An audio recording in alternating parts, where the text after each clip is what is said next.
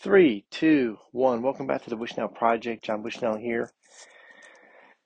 And we are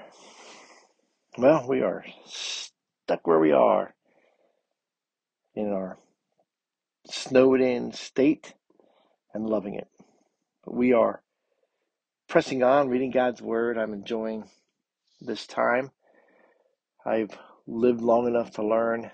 You got to enjoy the moment because this too shall pass and things will change. And you'll be wishing for this quiet moment again later when you don't have it. So I'm going to enjoy it while I have it.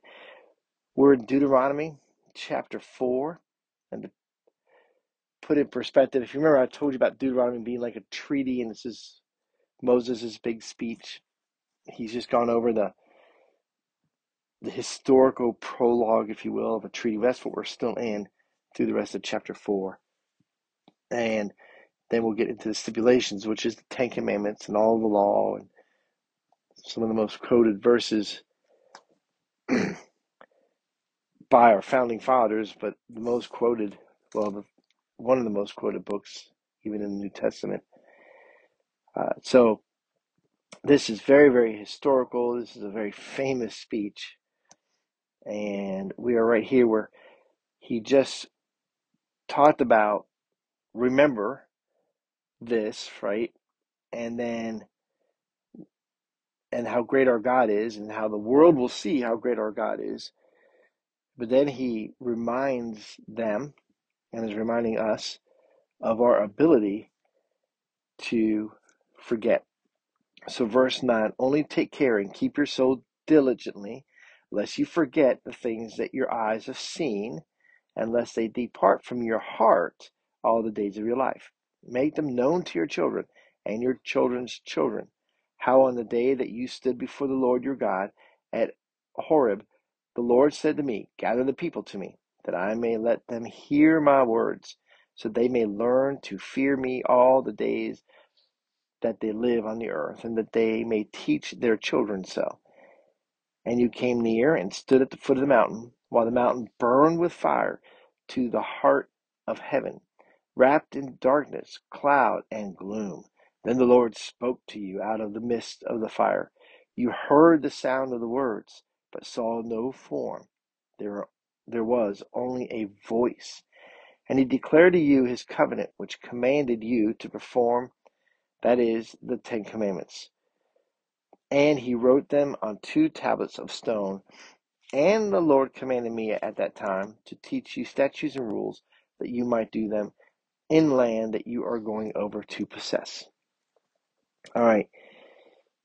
In my desire to keep this short, I will stop there. So we're at the end of verse 14. We are forgetful.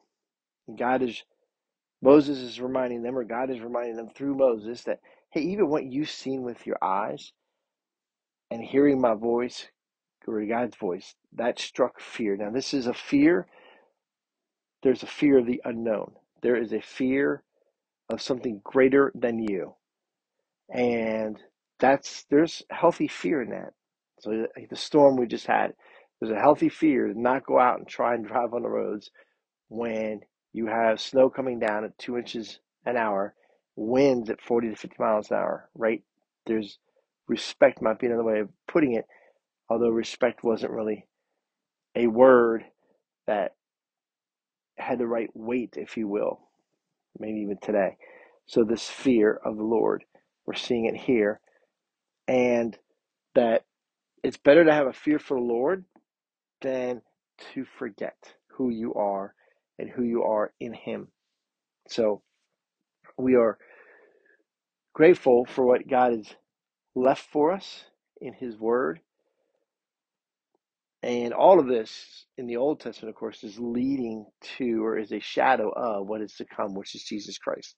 So those of us now, if you're hearing this, you're living in a day where we know about Jesus. Now, we may not believe in Jesus. We may not think Jesus is the Messiah. But for those of us who do believe Jesus is the Messiah and believe that He is the creator of the universe, we have that faith in Him. We believe that He died for our sins, that we needed a Savior. Then and that God the Father raised him from the dead, then we are saved so that we will have eternal life and be joint heirs with Christ Jesus in the new covenant. And that's pretty awesome. So we have a lot to look forward to. We have a great hope, but we should, in looking forward and having this great hope, we should also continue to remember that we are forgetful. And that's why we need to always be reading God's word. God bless you guys. Have a great day. Talk to you soon.